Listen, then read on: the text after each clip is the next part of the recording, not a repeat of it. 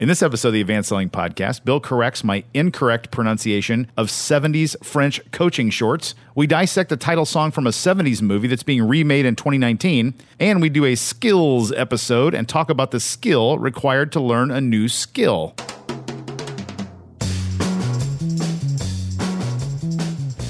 Welcome back to the Advanced Selling Podcast, the longest-running sales training podcast. I am one of your hosts, Bill Caskey. I'm the other host, Brian Neal.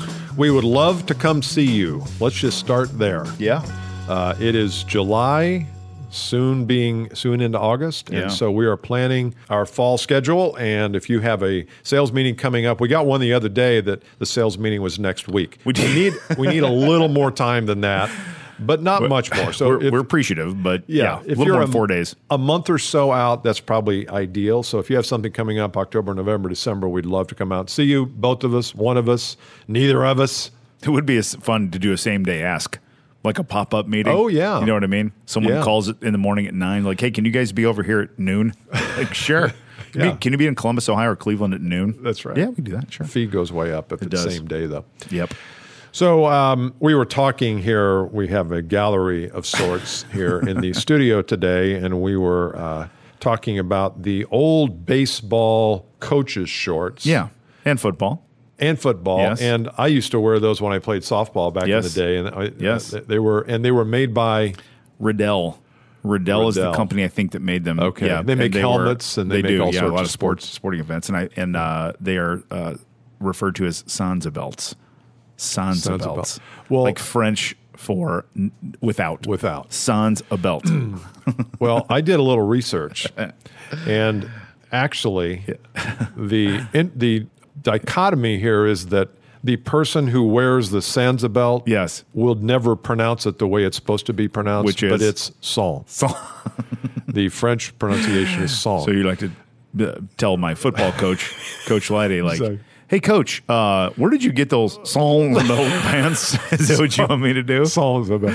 You know who else does that? I love when people like go into full proper pronunciation. Alex Trebek does that on Jeopardy. Oh, yeah, he does. So he'll say, he's like, da, da, da, da, da. Yeah, the French. He does. It doesn't matter anything. It's the. Yeah. Le consens is a bon sang. Like, he'll be like, this craft, this building was built in the 1200s by his arch nemesis, Sauvant.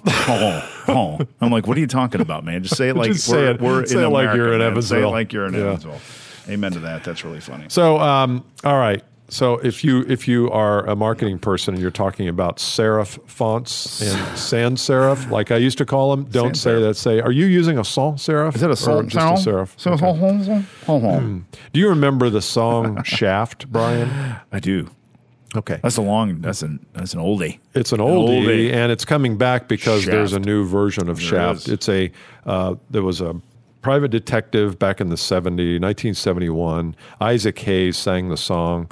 And there's something funny that I think is in the song, and I'd like for you to walk me off the ledge here. I don't know if this tickles me, but I'm not sure if it may just be my weird sense of humor. Yeah, so I'm going to play it. Here we go. Who's the black private dick that's a sex machine to all the chicks? You're damn right. Okay, so who's the black private detective that's a sex machine with all the chicks? Yeah. Shaft, you're damn right. Okay, here's the second stanza. I'm getting somewhere here, so. Who is the man that would risk his neck for his brother, man? Can you dig it? Okay, who's the man who would risk his neck for his brother, man? I mean, this sounds like a guy who's a stud, you know. Yeah. All right. Here we go. Here's number 3. Who's the cat that won't cop out when there's danger all about? Right on. So you see, by now you're establishing a pattern where the singer says, who is this guy? Yes. And the background singers are always like, They know. Shaft. They know who it is. That's good. That's Everything's good. Yeah. And so now we're coming up to the 4th stanza here. Is it stanza? They say this cat Shaft is a bad mother.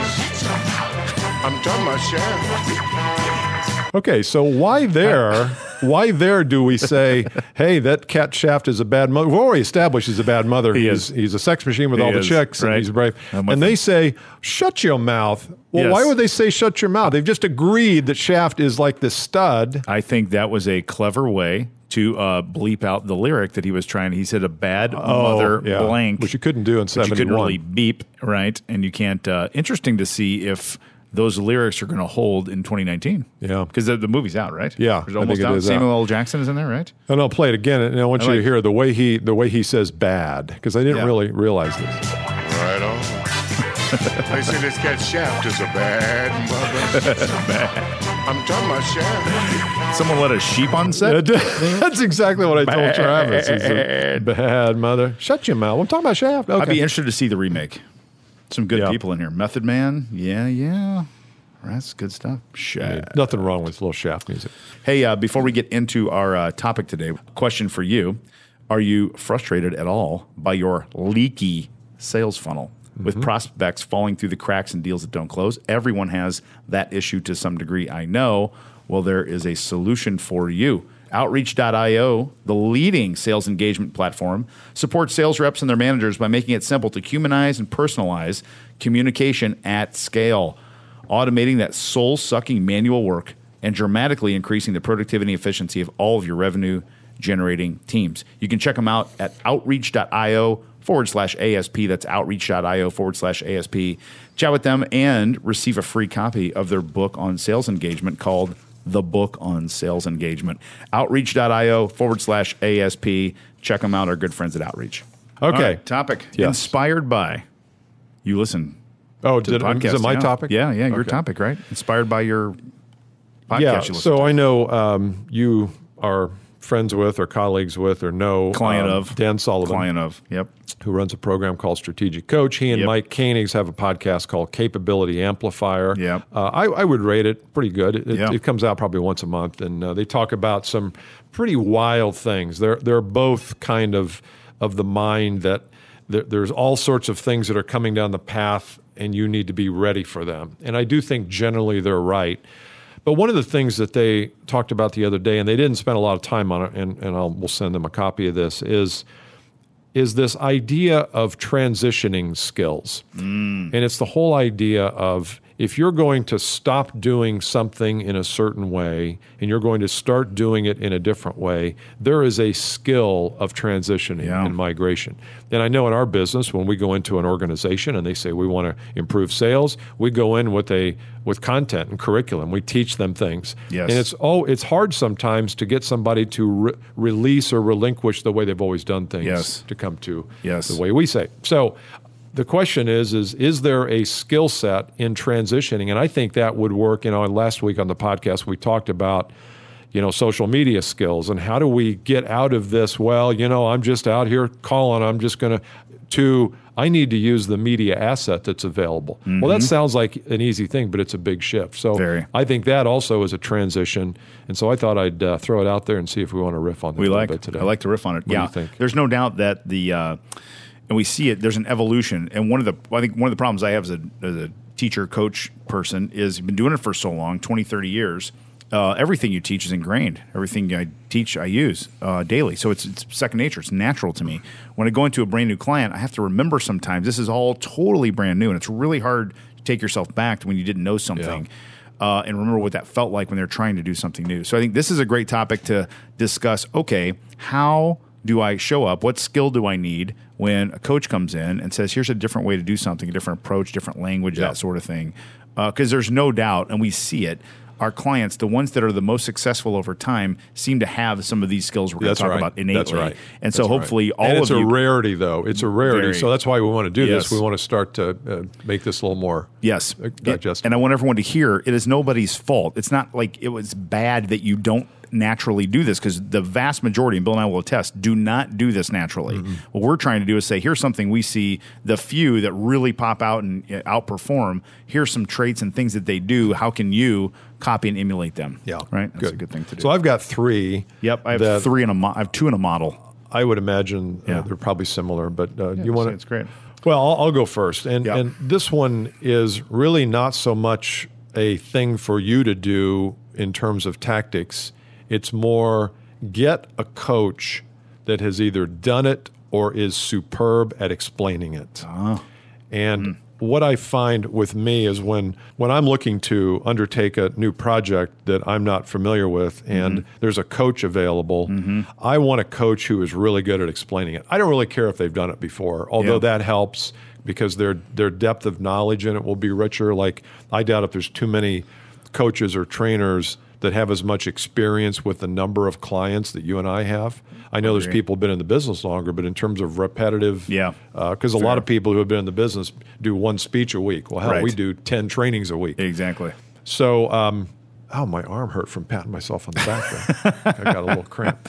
But when I get a coach, I want someone who's really good at becoming clear about it, explaining how to do it, predicting the pitfalls that I'm going to come up against, and that I trust. Yes. Because if I trust the person, I don't even need to like them, but if I trust them, I will do everything they say. And I think that is a failing a lot of times of trainers, is they go in and they don't establish the trust, so people are like, it's optional behavior. I can do it the old way or I can do it the new way. Yeah. But I don't have trust in the coach. Doesn't work. Got to go all in with that at some point. The trust part, have to do that with your coach.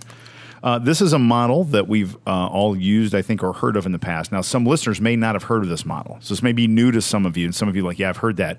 So if you've heard it in the past, pull it back out and say, I need to pull this back in if I'm learning a new skill. If you haven't heard it, write it down, really important. This is the unconscious incompetence to unconscious competence model, right? And this is a learning framework that you can look at, and you think about it for a minute and go, oh my gosh, I've done this several times in my life, and I'll demonstrate how. So we start with unconscious incompetence. That means that I don't know that the way I'm doing it isn't the best way possible. Unconscious incompetence.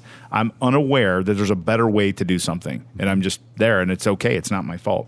Then someone comes along like Bill or I, like Bill or me, Bill or I, like Bill or I come along. Bill or I, thank you very much. Yeah.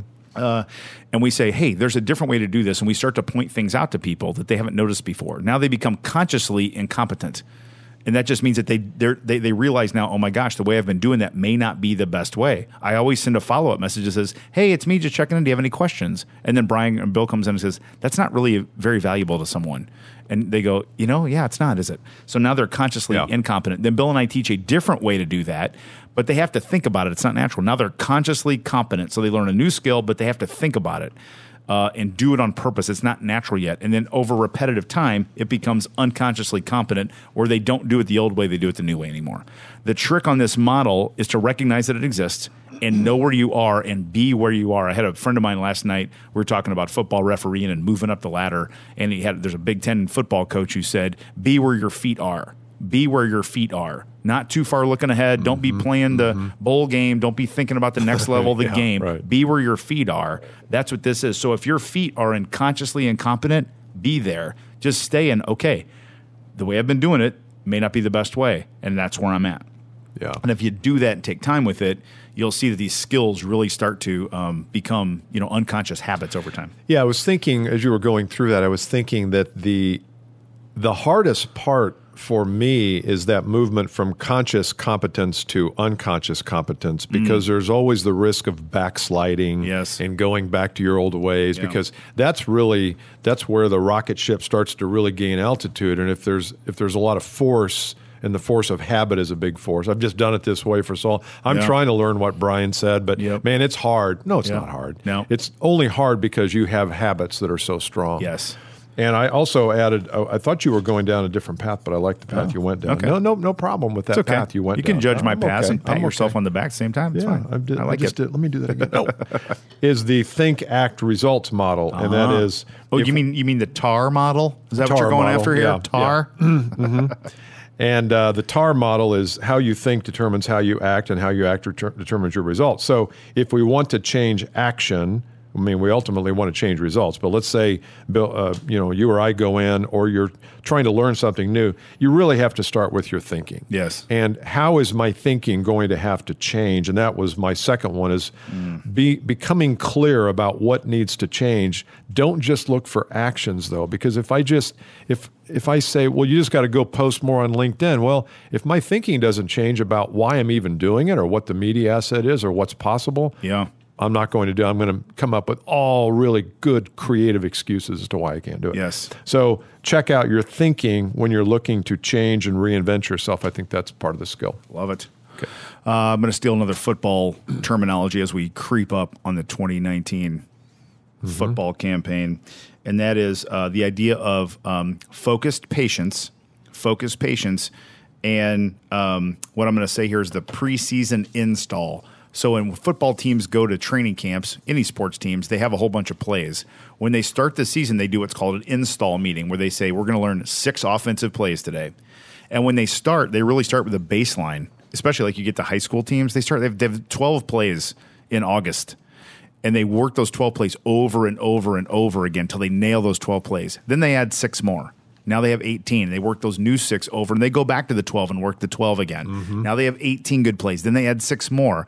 You do that through the season. Then over the end of the season, you've got 48 plays that you know really well. Yeah. And so it's this: get good at these small bits. That's good. Then add one on, but go back and practice. Do that. So that's slow install. Excellent. That's what you do, and you do this skill wise. Because I know when I teach, sometimes I'll put 40 things on the board. Yeah. And what I've got to make sure I do is we're going to put 40 on the board to expose you to them. We're going to grab one, practice. Then we're going to take that one, then add. See that? I love that. And that's part of this idea of clarity of path. Yeah. Is that I always feel like we're always on a journey somewhere. We're journeying from where we are to where we want to be. And along that journey are milestones along that path. And what you're talking about is it's okay to install 48 plays, but make sure you do them properly and appropriately and the cadence is right. And I think that's the same thing, and probably my third point here, and third and final point, because I know you want me to finish up because you're giving me that whole thing, that whole spiral thing, is make sure you know what the path is between where you are now and mastering of this new skill. And I think if you do that, you'll start to see, oh my gosh, well, that's not that difficult. No. If I just do this and then this and then this, and I take a break for a month and I come back and do this, it's not hard. But if we try to accomplish it all at once, or the coach is not right, or the path is not clear, it becomes very difficult. It does, extremely. My last bit, and I kind of bled into it in my second one, is you have to practice. And there's a practicing skill. And if you watch any performance, anything, if you watch a musician, if you watch a actor, if you watch a football player, if you watch a really great salesperson, if you watch a public speaker, you will notice that the best ones are the best practicers. And so many salespeople are reluctant to practice. And for all sorts of reasons, laziness, they think they're too good for it, ego, embarrassment, whatever you want to say. This is dumb. This isn't real. Nobody does that in any other performance activity. No. And so get over yourself about this deal. There are ways to practice to keep it safe. With you record anything on your phone these days. Absolutely. And listen back to it. Absolutely. Type it out and get feedback from a coach or anything. So we should do a whole session on that, a whole episode. Is that what we call these things now? Episodes. Sessions. Sesh. Call it a sesh. But we should do one on practice. I agree. And because there's all different things to practice. It'd be good practice. Okay. Yeah. So come see us, listener at advancedsellingpodcast.com. Go join our LinkedIn group. It's crazy. It's awesome. It's a big party all the time. All the time. See you next time. Bye.